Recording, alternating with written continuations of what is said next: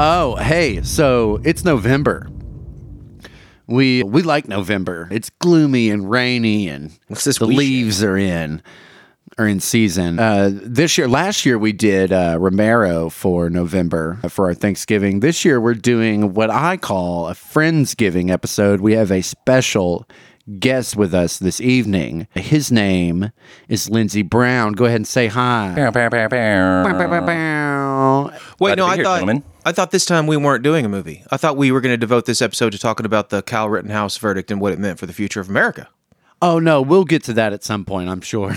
Let's not get so dastardly dark. You don't want to talk about that? I do at some point, maybe. Let's just avoid the shit. I was just kidding. Okay. All right. I'd rather spend the episode cleaning dog shit. We also have, speaking of dog shit, we also have another special guest. In my lap is Edgar Allan Poe Dameron. Say hi, Poe. He's a good boy. Is he allowed to be here? He's not even part of the union. He's shadowing. This is father-son. He's not the armorer, is he? Because I don't want you shooting me in the face. No, he's fine. He's an intern. He's an intern. He's shaking. He'll be fine. We're going to cover a pretty awesome British horror movie. Excuse me. You know, I love British horror. We've talked about it a little bit in length on the last episode where we covered Censor. And this is some very British horror. Oh, so British. You probably can't get more British. I love it. It mentions World War I. We have a manor. We have a lord and a lady. We have a governess. It's perfect. Jane Austen basically could have written this movie. Yeah. Or Shirley Jackson. Or at least the first half of it. Yeah.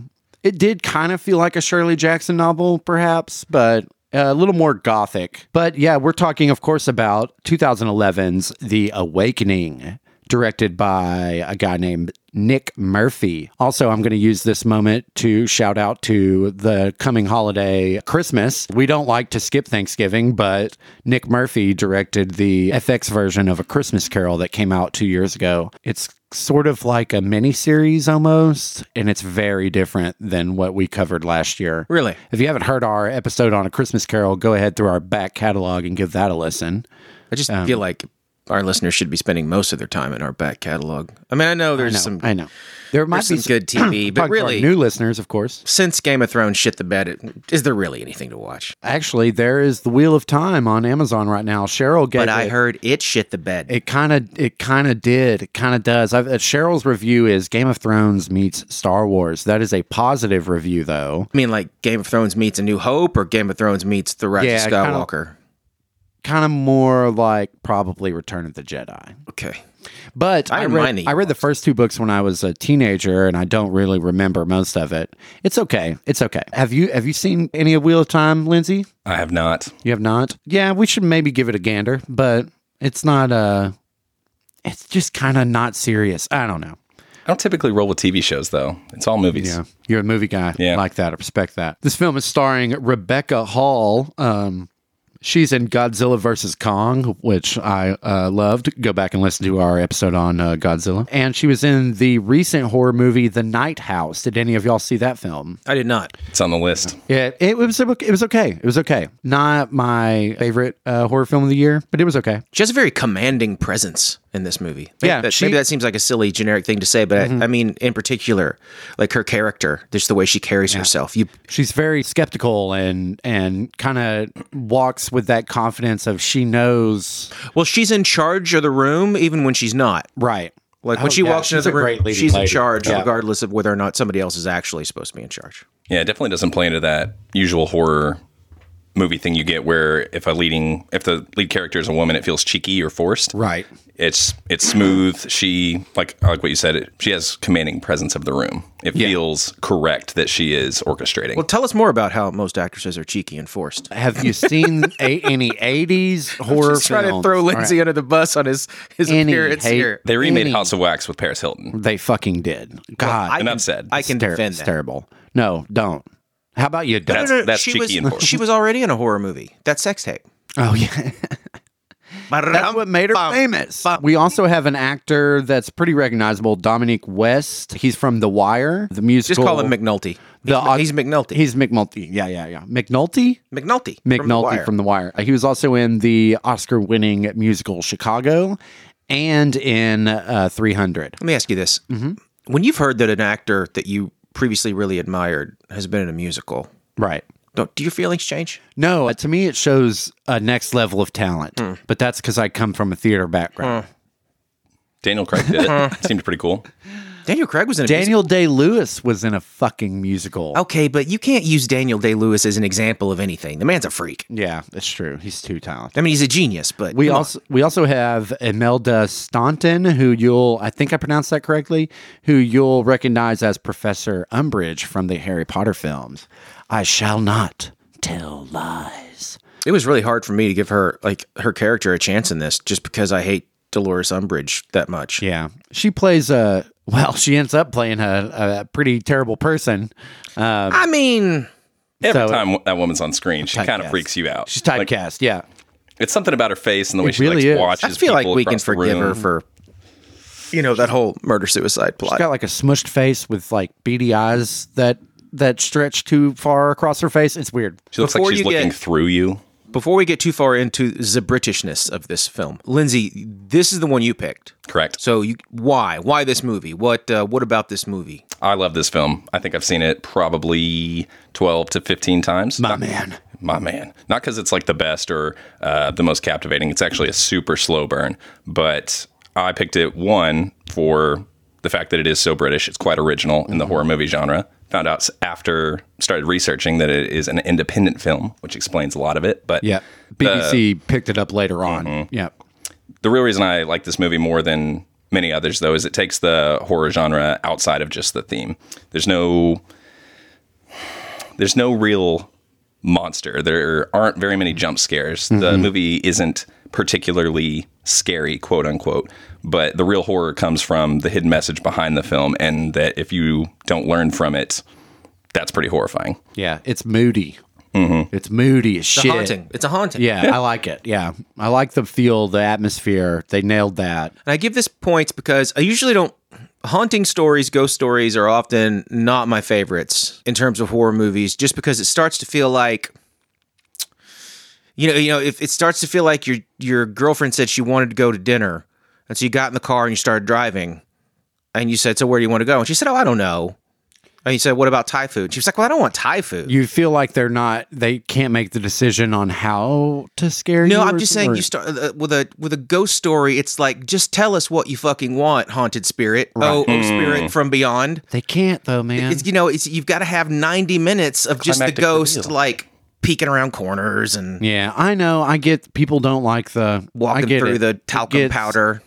I mean, it's hard to read Gothic tales after you've read 4 or 5 of them because they're all very similar. I mean, that goes with this. But I exempt this movie from most of that criticism because even though it is kind of slow, particularly at the beginning where it starts to feel like maybe they're trying to sell you that house, because man, they use every room of that house. You see every room of that house. This is a realtor taking you on a tour. It's a real house. I saw that in the research. It's been in multiple British films, and you can tell why. What the hell else would you do with it now? Yeah, I mean, housing market prices are pretty scary. No Right. That's a horror film. Wants to live in a haunted house. Well, if you're running a manor still in England, you have to have some way to pay for it, and it seems to be the new, or I don't know how new. It has to be some sort of quote unquote modern way to pay for expenses is to have it in a film or a TV show. If I ever win the Powerball, Levi, I'm going to buy you.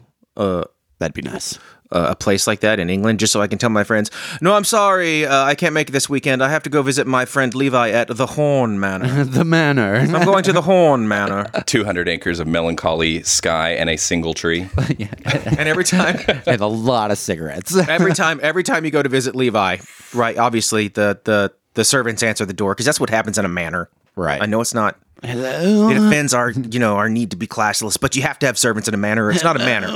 Yes, exactly, but a servant's going to answer the door. Oh, yes. I do Mr. Horn's in the garden. And, you're going to be walked back to the garden past all the tapestries and the weird paintings. Of course. And Levi will be sitting with his back to you, looking out at the moors, chain smoking. Good evening. That's how I imagine it. Not that I've thought about it that much. I mean, if only your dreams could come true, Jonathan, I would be a happy camper. To your point, though, Jonathan, I think the critique of the film holds a lot of weight. It does follow a very formulaic ghost story disapproval theme that you've seen 100 times. And that's where a lot of people, I think, get lost in the film, is you don't make it through that 45 minutes of, oh, I've seen this before, to understand the real story being told to you by the film. Right. And unlike most horror, this is probably the top reason I like it. Its rewatchability is through the roof. Once you actually know the plot twist, once you see what unfolds in the story, and then you take it back and watch that first hour again when you didn't know, the story arc, the writing, the way it is shot holds to it perfectly. And where did we found this on Amazon? We rented it on Amazon. I remember it being it was on one of those little weird channels. You had to subscribe, right? It was on like Vidu or Voodoo. No, that was Chapel-Wait. Okay. Yeah. That was that Epix account I created and got 7-day free trial and then canceled it after I watched that show. But you remember to cancel the free trials? I sure did. And I just got billed for one today from 7 days ago. Well, I was just astounded by how terrible Epix was, so I had to. The show wasn't even that great. It really ended up hire not us to being. make them a show.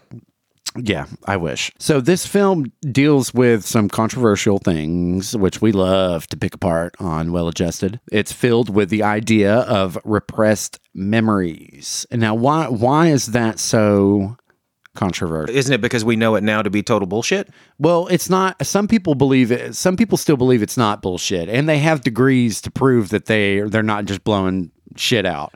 But most people, including Freud, who came up with the idea, ended up backtracking on it. Well, eventually that cocaine buzz wears off. Right. And I did some research about how to prove that it's sort of that it's Harvard did a study to kind of prove that it's more of a modern phenomenon than it's sort of like mass hysteria it's more likely to happen in modern time with mass hysteria is with like Facebook and Instagram and so on and so forth now than it ever was, because we can now all look at something that's not fucking true and have it just kind of take over what's going on. Not like the earth being flat. Right. So there's reasons why he looked to see, and there was proof. Sorry, the co-director of the biological psychiatry lab at Harvard, Harrison Pope.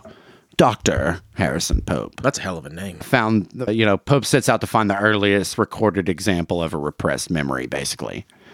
So what you're saying is repressed memories and unresolved childhood trauma are essentially a privilege of the upper class? No, it's more of... Maybe. I don't know. I guess have to that's be all doing they too could well. study, yeah. Basic repressed memories, according to Harvard Magazine, are some experiences so horrific that the human brain seals them away, only to recall them years later. Just seems to not go along with, again, I spent no time in medical school, with what at least I understand about something like PTSD, the whole problem being that you can't not remember. In fact, you relive the memories. They're so powerful. And then there was that, repressed memories were a big part of that satanic panic in the 80s, where they were arresting people running daycare centers because the kids suddenly remembered, satanic sex parties where infants were sacrificed. Have you ever read about this? Wasn't there in the 80s. Well, there's Gonna have to give me a pass. That was a dig at my age. That's what that was. There's proof to show that if you tell someone they had a memory that they forgot, they're more likely to be like, oh, yeah. We are that fucking suggestible. Yeah. They even say eyewitness accounts in like police investigations and car crashes and all kinds of, hoopla where you say, I was there, I saw this, are one of the least accurate possible defenses you can have for that scenario, because you'll have 3 people who have seen it and each will remember a different shirt color or remember a different direction that somebody that's ran. why like eyewitness testimony in the context of criminal cases is terrifying, because think about all those centuries where that was the only evidence, because we didn't have any understanding of like physical science to use as empirical evidence. So it was, 2 of your neighbors saying whatever about you, then you were set on fire. Dr. Joseph Breuer, who I think I'm pronouncing that correctly, I guess was Freud's teacher. I'm sorry, it's Breuer. Is it? No. Okay. Said, above all, memory is highly flawed. It's subject to our biases, how we feel in the moment and how we felt emotionally at the time of event. That doesn't mean memories aren't useful for exploring psychological issues or learning about someone's personality, but they shouldn't necessarily be taken as concrete truths. Does that strike a sensitive chord in modern culture? I think so. But I also think, like, are we going to remember... Levi, wait a minute. What about my truth? Well, oh my God. Levi, what about my truth? Your truth is whatever you perceive it to be, Jonathan, and everyone Thank has you. their own truth, and everyone perceives reality differently. So, now knowing that as a fact, can we move on? All right. Why are we allowed? Why are we allowed to vote again? That being true. This is how we get ghost stories, people. Right. So, in Pope's little study, the survey yielded various 19th century instances where repressed memory was in literature. Some of the earliest are A Tale of Two Cities by Dickens. We know Dickens because Christmas Carol. In A Tale of Two Cities, Dr. Manet forgets that he is a physician after his incarceration in the Bastille.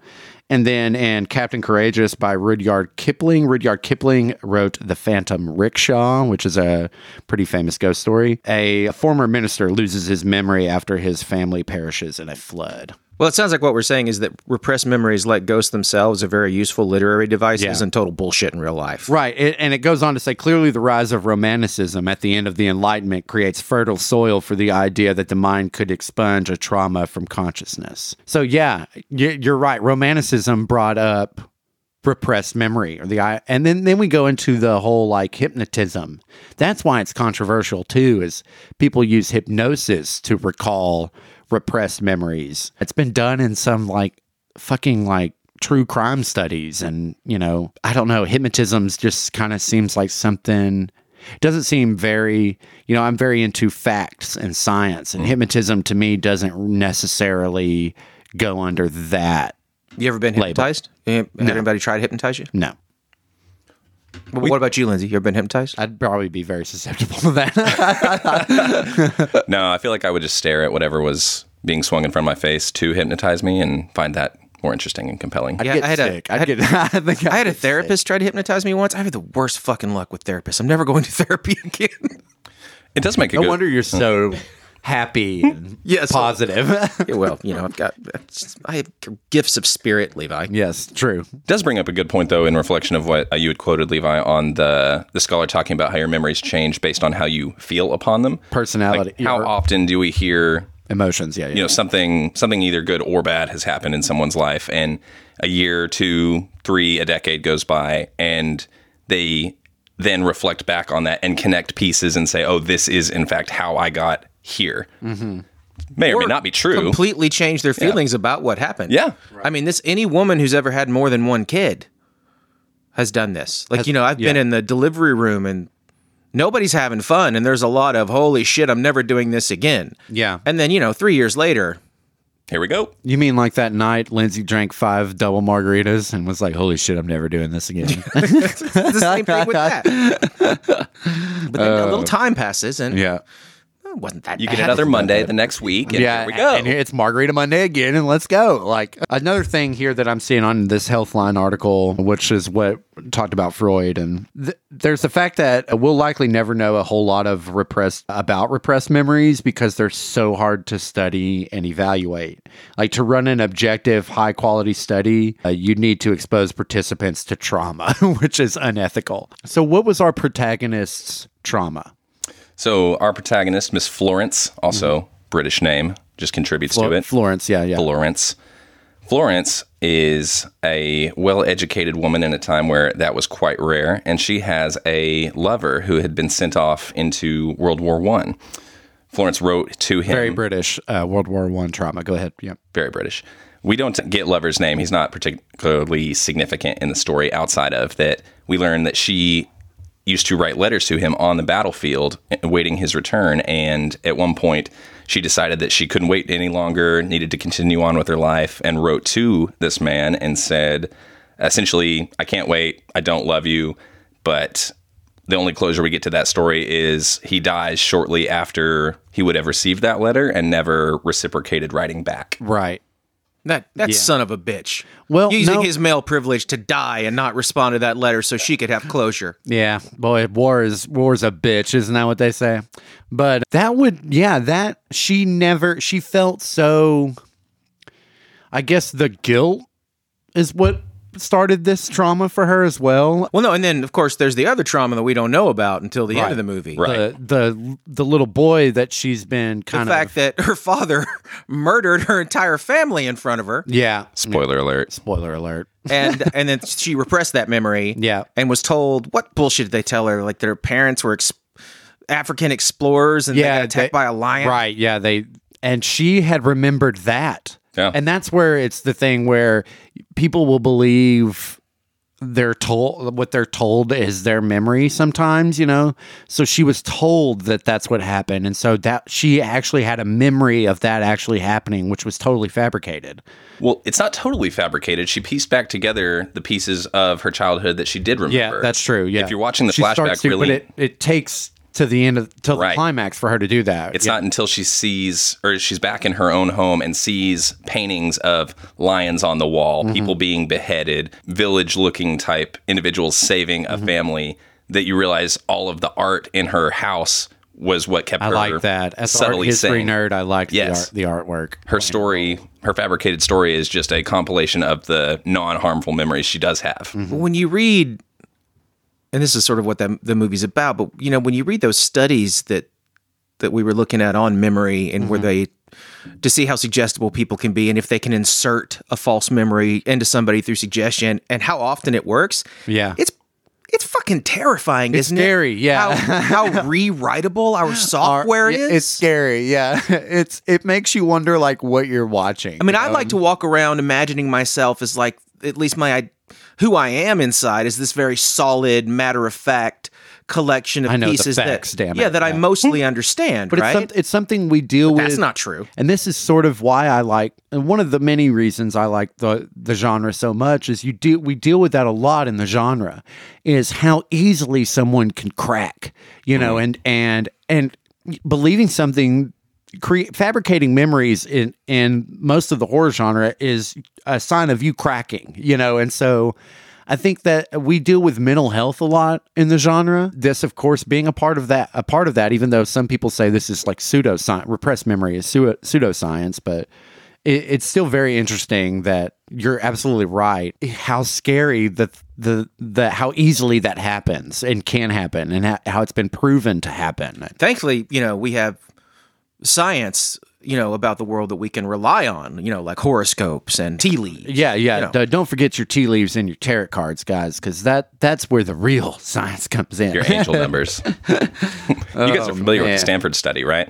The famous psychology study at Stanford with the prisoners and the guards. Mm-hmm.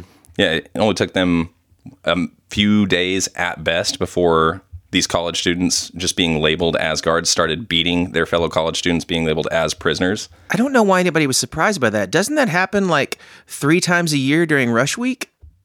I mean, you hear about it happening 3 or so times a year during Rush Week. Sounds right to me. Somebody else got caught, doing something horrible to the incoming guys in their fraternity. Yeah. I'm not saying that happens all the time. I understand that it doesn't. Don't at me. But it happens. You hear about it. So the Healthline also goes on to say, like, what else might explain this phenomenon? If it's not true, if it is pseudoscience and it is bullshit, then what else can explain? So what's behind the countless reports of people forgetting like major events, especially those that took place early in life? There's a few theories. Disassociation.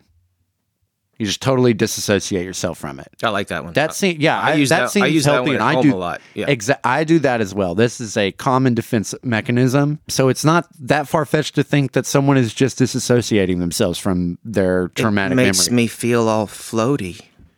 Okay, and then my personal favorite is Pixar didn't happen. Yeah, right. I love, you've heard me say that to people too. Oh, you're going out to have fun. Pixar, it didn't happen. Like, seriously. Okay. Some experts believe children who experience abuse or other trauma may not be able to create or access memories in the usual way. They have the memories of the event, but they may not recall them until they're older and better equipped to deal with the distress, which might be the case with our protagonist. Thus our plot, yeah. So disassociation, denial is another one. We all know what denial is. No, I don't. Simply forgetting is another explanation. Maybe you fucking forgot that happened to you. For me, I've had a traumatic experience when I was a kid. It has nothing to do with like, family or anything like that. It's just a really fucking scary situation. And I remember the shit out of it because it scared the fuck out of me. But I'm also not trying to, anyone that has forgotten something, I'm not trying to discredit that. I'm just from like a fitness perspective. like an evolutionary fitness perspective, it wouldn't make any sense to select for forgetting trauma. You're supposed to learn You from would it. want to Yeah, remember every detail Right. of a traumatic experience so that you could avoid it in the future That's a good point. That's a real. I mean, to help for me, keep you alive. well, yeah, and that's survival of the fittest too. That's how we got to where we are now. We remember our mistakes, and we hopefully don't repeat them. Sometimes we do, A long time ago, when I was a newspaper reporter, especially in politics. I interviewed I think he was an anthropologist, but he was saying that, there's that popular trope in horror movies where somebody gets so frightened they faint. Yeah, that's in a lot of Lovecraft stories too. It's a writing trick though as well. But He was saying that's not a fear response. It's a disgust response.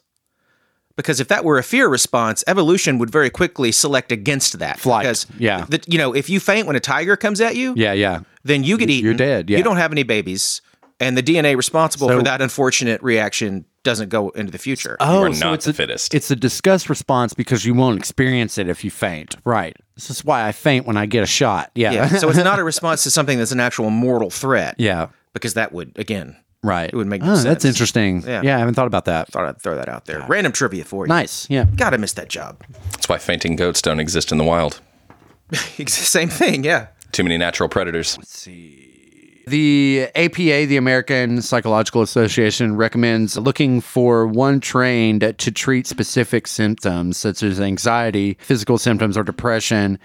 If you feel like you have some form of repressed memory, but they're also saying there's like new information that shows that they're more than likely going to diagnose you with they're not going to diagnose you with repressed memory, or you're not going to be treated for repressed memory because it's quite unethical. So, but I'm sure back in this takes place right after World War I. I'm sure there were some terrible ways to treat repressed memory, and I'm sure they blamed it on hysterics too. That's the other thing about, this movie being set in the past is how just sort of casually brutal Yeah. this whole, because it's the movie's set in a boys' school, so it's basically where parents throw their kids when they don't want to be bothered to raise them. God, Yeah. that sounds amazing. This because of the time that it's set It in. still kind of exists. It's to a just this point. really rigid disciplinarian. There's that one guy who's got, what has he got? Tuberculosis. He's got the vapors. Yeah. There's that scene where he's walking through the classroom, Mm-hmm. and each boy's supposed to take a turn reading.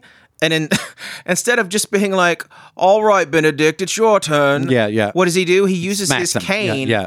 and He hits slams their it down desk. on Yeah. each desk. Yeah. It's actually a good point for the film. There's not a single character in this movie that we see that does not unhealthily treat their own repressed memories. Interesting. Yeah, that's a good character study there, Yeah. LB. That teacher has his, Yeah. whatever you call it, that he's huffing to keep going. I think it's ether. Ether. Mallory is self-harming, cutting his leg in the bathroom, we find out. Florence is totally Got repressed that and stepped away. survivor's guilt. Yeah. Every single character here is doing this in one way or another. Yeah. That's a good point. Good observation. And it's true. I like films where each character has something they're battling against, be it because we all do. That's what makes humans interesting to me, is that we're all going through shit that we don't talk about, or sometimes we do, or we have those select few people that we do talk to them about. Well, no, now we put it on the internet. I guess some people do. I just don't. I've thought about that recently. Like, why do I feel like, and I'm not like, I'm just curious. Why do I feel like I don't have to share everything? Like, I just don't. Like, why would I?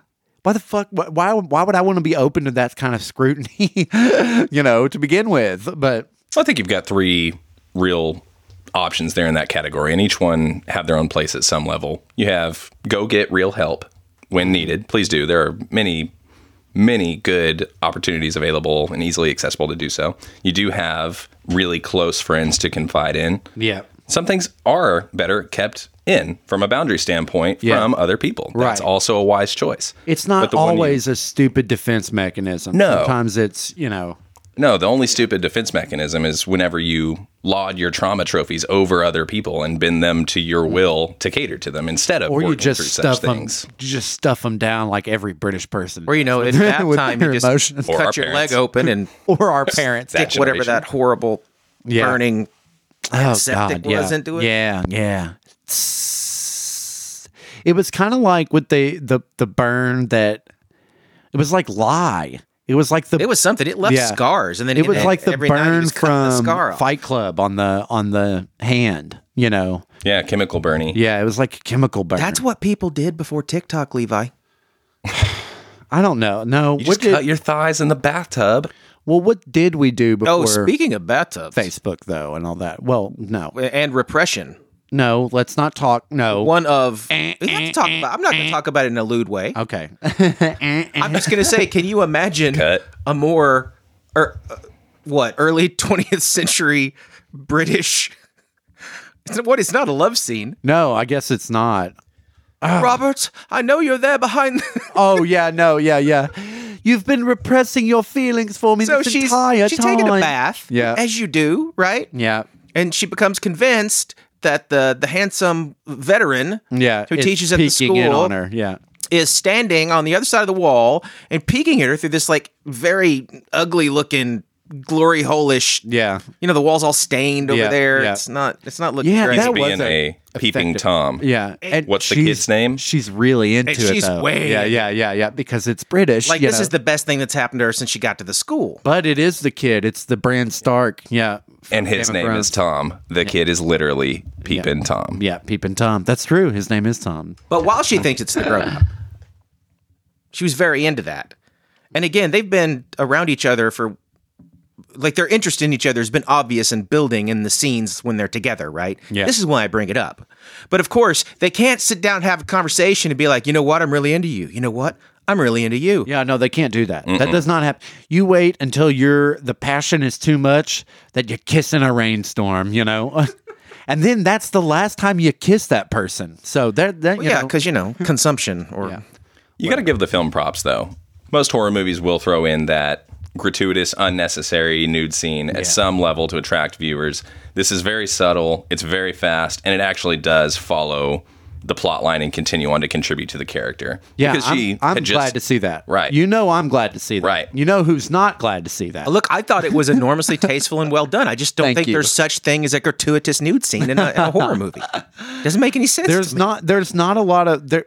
When it comes to like the gore 80s cheese there's not a lot in this film at all. Like there's no real like tongue in cheek. It's classy. It might not be some horror fans' favorite, and some of them might shit on it. I saw a 1.5-star review of this film, but I thought the atmosphere and the leading lady were fucking spectacular. And the story, I didn't see the twist coming. I kind of remembered watching it like 10 years ago, but I didn't remember the twist. So, I mean, if you've got to pitch it the way they do things, it's whatever meets whatever. For me, this would be Downton Abbey meets The Sixth Sense. oh, not Yeah. okay.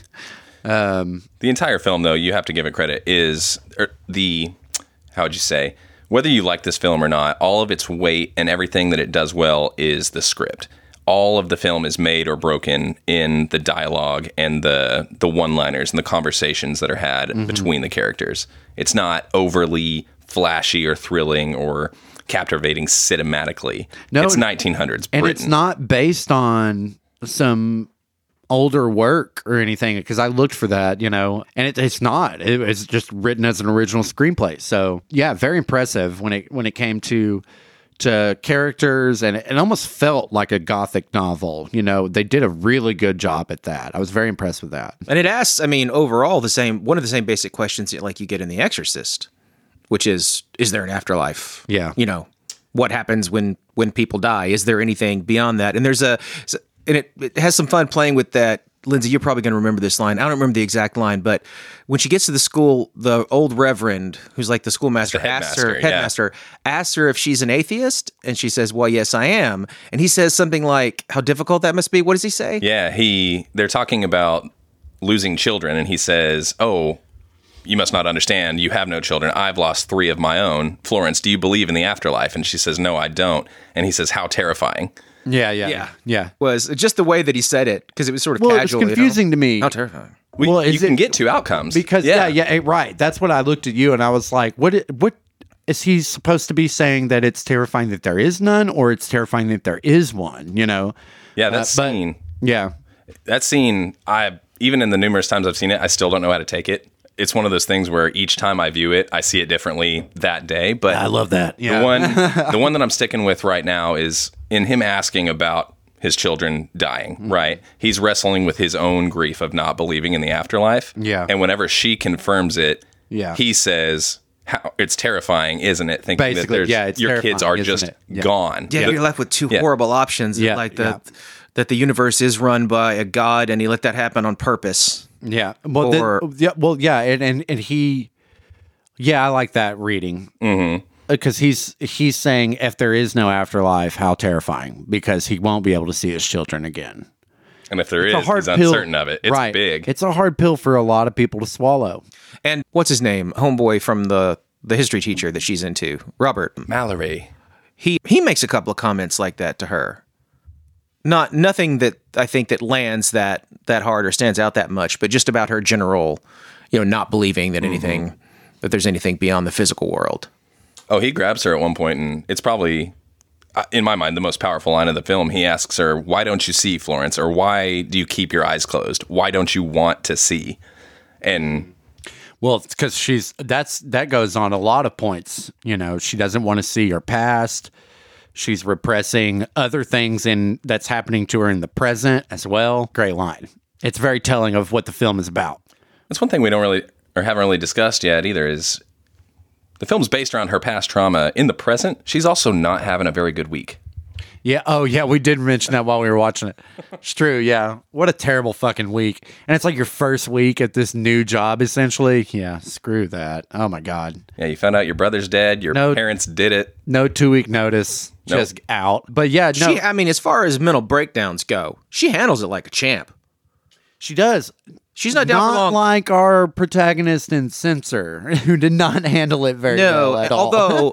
although, and then later in the movie, she and Robert finally consummate their attraction. Yes, of course. Very class. Yes. Thank you, yes, Levi. sir. I know what show fodder is. Yeah, yeah. Damn it, not an animal. Doesn't she spend a long time in that afterglow, given that they still haven't figured out what the ghost is? Yeah, or why the boy too. died? Yeah. Or it's like it's been a stressful time. It was a bad week. I totally understand them needing a little bit of a breather.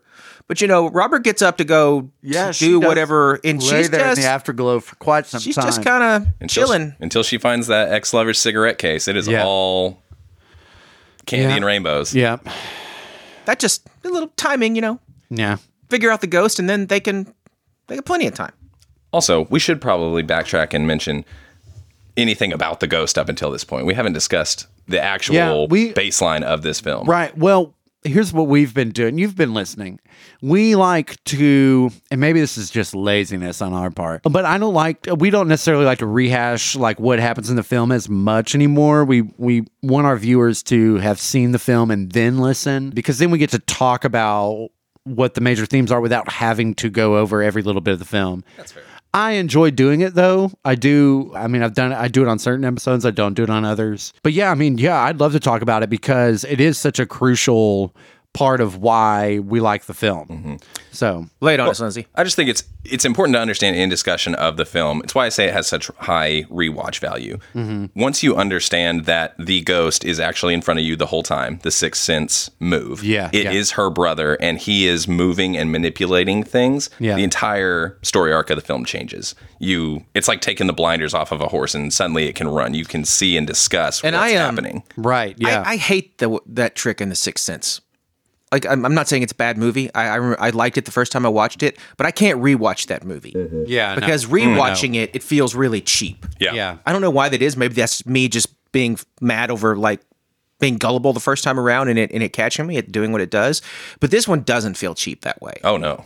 Yeah, and in a weird way, like the movie feels much richer once you understand what you didn't before versus that feeling. And I don't know. The Sixth Sense just felt kind of gimmicky. Well, it's one thing to appreciate with how well the film is done once you know that as well, in the sense that there is a character running around in almost every scene with a plethora of other characters, and you have two that can see and hear him, right? Right. And just as we were talking about her basking in the afterglow, finding the cigarette case, you would think a film like that has continuity errors where you have actors looking at the boy, listening to him. Happens a lot. Responding. In this film, there are 2 continuity errors in the entire movie, neither having to do with the plot. Yeah. One being a feather in that basking afterglow, and the other a blanket moving up and down inappropriately in a kitchen. Yeah. The story And so- itself holds perfect. Yeah, no, you're right. If it's not a character that knows that he's there, they don't even look at him. And you don't even notice it. I mean, I never even noticed it. It's a neat little trick. It does feel gimmicky sometimes, but I think they did it really tastefully, and it's done very well. I had no idea, but I didn't have any idea when I watched The Sixth Sense either.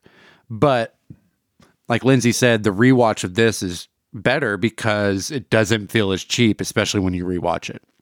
Well, we haven't talked about is the very charming groundskeeper. Lovely man. Oh yeah, What's his Uncle name? Benjen Yes, from it's the same Game of actor who was Thrones. Uncle Benjen in Game of Thrones. Uncle Although, Benjen. again, if you hadn't pointed that out, I never would have saw it because he's so young in this. He's He your is, modern day yeah. pick me boy. This was right when Game of Thrones came out. This came out, But his character is basically like the original incel. right. He found a way out of going to war when all the other men his age did. And then, of course, now the war's over and they've come back, and absolutely no one respects this guy. No, and he's painted as the guy that's like doing all this fucked. He's fucking with everybody. It's one of those horror movie tropes where they paint the obvious person is really just there to throw you off. You It's know, the old bait and switch. yeah, it's correct. But he actually did try to murder her. he did. Well, he tried to rape her. He gets Yeah, rapey murdery real fast. real fast. Yeah, and it's basically she took away his like pride as a man by being like, you're a fucking coward. By pointing out the fact that he had none. Right, exactly. And he couldn't take that. So what do little boys who have masculine problems and shit do in these What films? was his name It's in the like- movie? I don't remember. I always I think of him as Sebastian, just because that sounds British and lame. Yeah, I have no idea. I think they only God, say it once or Sebastian twice. is- Well, I was in the Lame-ass garden with Sebastian. What is it, Sebastian? I know a Sebastian. That's why I say it's a lame ass name. Also, the name of the crab. Who's got crabs? No, the name of the lobster crab thing and the Little Mermaid. Mermaid. Okay, I got you. Sebastian. Under the sea. Yeah. So But Robert, okay, so I only brought it up because you were talking about what a bad week this lady's having. And so the creepy gardener guy is part of her bad week. But I just got to say that as far as solid guys go, because Robert, her love interest here has only known her for what? It's less than a week, yeah. right? And they I flirted think all some. this takes place within a week. They yeah. flirted some, and then, they did the deed once. Mm-hmm.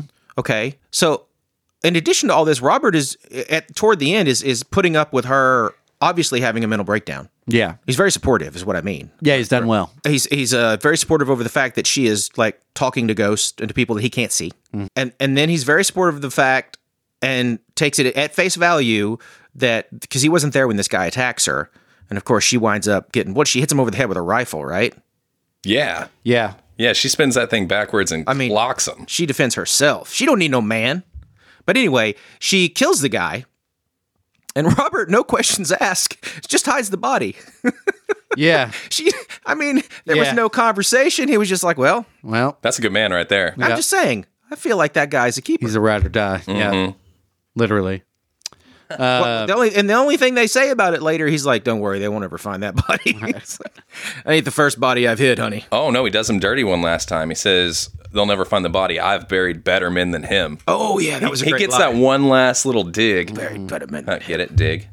I get it. Lindsay, we're going to do our closing arguments for the film for having our Friendsgiving episode. What's your favorite horror film? My favorite horror film that's not this one? Yeah. Ha! You sprung that one on me. I might need a second. Got his ass. What do you know? Also, yeah, we're excited about next month. We're excited about Christmas. We're also going to attempt to do the terrible fucking movie that is Thanksgiving before Thanksgiving. I don't know if we'll release it before or after. Wait, before you get there, Yeah. because he's got to think of his favorite. Yeah, But yeah, I want to ask you, because I actually, like I said before, I'm not a huge fan of ghost stories, and Yeah. so that's probably the genre that I've seen the least. Yeah. Like hauntings. I mean, I've seen some, but I don't go looking for them. Mm-hmm. But give me 2-3 good haunting movies for folks that want some haunting movies that like a good ghost story. I like Crimson Peak, even though it's a little boring-ish, slowish. It's pretty effective.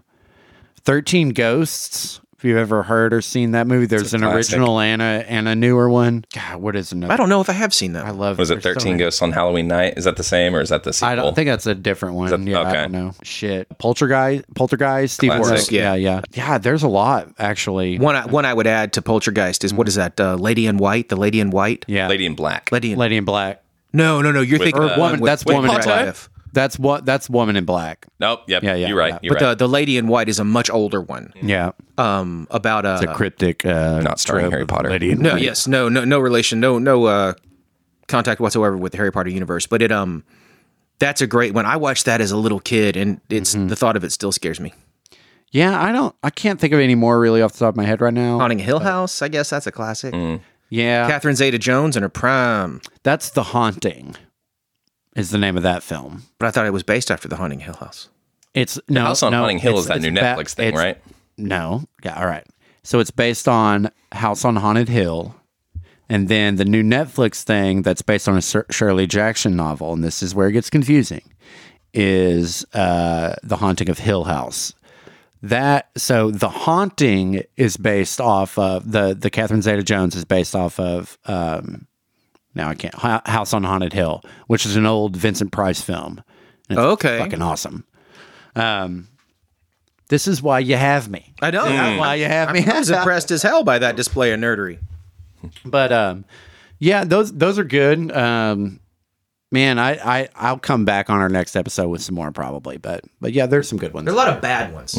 There are a ton of bad Yeah. ones. It's not a subgenre with a lot of like immediate classics that stand out. I guess. The Changeling is a good one. George C. Scott. Oh yeah, Haunted Composer. Yeah, that's a freaking good one. Yeah, so there are some. Hated a man. Would we count The Shining?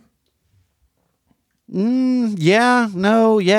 That's I mean, paranormal. I feel like yeah. technically it If has to Poltergeist be. is, then yeah. that Technically, is. it has to be, but it doesn't at all feel like. Yeah. I don't want to classify it as. Yeah. There's more, there's more stuff about haunted places too, so technically The Fog is a fucking ghost story, Yeah. Yeah, so All right. I think I have my answer. all right. I can't say it's my favorite horror film, but it is probably the one that I have seen second most Yeah. compared to The Awakening. And it is, I want to say it's from 2014-ish, but it's called Deliver Us from Evil. Yes. Eric Bana stars, and the Oh, guy nice, from Community, whose name escapes me, Joel McHale, I believe. Oh, wow. Yeah, I've never seen this movie. Yeah. It's I don't think I have either. Cool. It's pretty good. It's a take on an exorcism film, much prototypical to your others in the fact that, we have one demonic presence. We have to go search out a priest, that kind of thing. But the premise for how the, for how the demons reach us is actually the war in Iraq. There are a bunch of soldiers who end up in a pit and unlock a demonic seal, and they get possessed and come back to the States. And then you have... Oh, that's kind of Exorcist the beginning a little bit, because the he's in Iraq when he discovers the ancient statue of Beelzebub or whatever. Beelzebub, yeah. Who's actually Captain Howdy. I thought it was Pazuzu. That's right. Never mind. You're right. You're right. By the way, the only reason to watch The Exorcist Part 2 is there's a scene where a shirtless James Earl Jones raises his arms to the sky and yells, Pazuzu! Oh, nice. It's horrible. Yeah, the priest in You're good. Deliver Us from Evil really gets me. He just chain smokes American spirits and then fights demons with the Bible. I love it. Oh, great. I still think I'd have made a good priest. Anyway, so The Awakening, not a bad freaking movie. And if you want to see a really good screenplay that's an original, go ahead and check this one out. Also, the atmosphere, like I said, is great. Also, some young Game of Thrones actors, and a astonishing leading lady in Rebecca Hall. Next month, also, we have some planned for the holidays, of course. So be on the lookout for that. Also, what are you guys? You guys excited about any of the football happening? This Turkey Day. You know, football. Yeah. It's not Thanksgiving without football in the living room. Football's one of those sports balls, isn't it? But All your weird family members that I'm you a don't little see like- except I for that guess one I'm- day. I guess I'm a Dude, little we've excited, got it. but Listen to me. I'm so excited. like This is the turkey. first Thanksgiving I've ever been excited about. Tell us why. I've already told the entire family we are cooking nothing. We are buying no Thanksgiving foods. ordering in. to prepare. I told everybody in the family, pick out your favorite takeout, Oh, that's cool. and I will is go around and collect it. Nice. I like alternative Thanksgivings. And we're just gonna. I don't really That's the day. remember any of the Thanksgivings from my childhood. Probably because it's repressed. Oh man, we had these relatives crawl out of the woods, and I mean that literally. They crawled from the woods. Well, you're from Mena, you know. Yeah. There's some bad people around Mena. That's a dark part of Arkansas.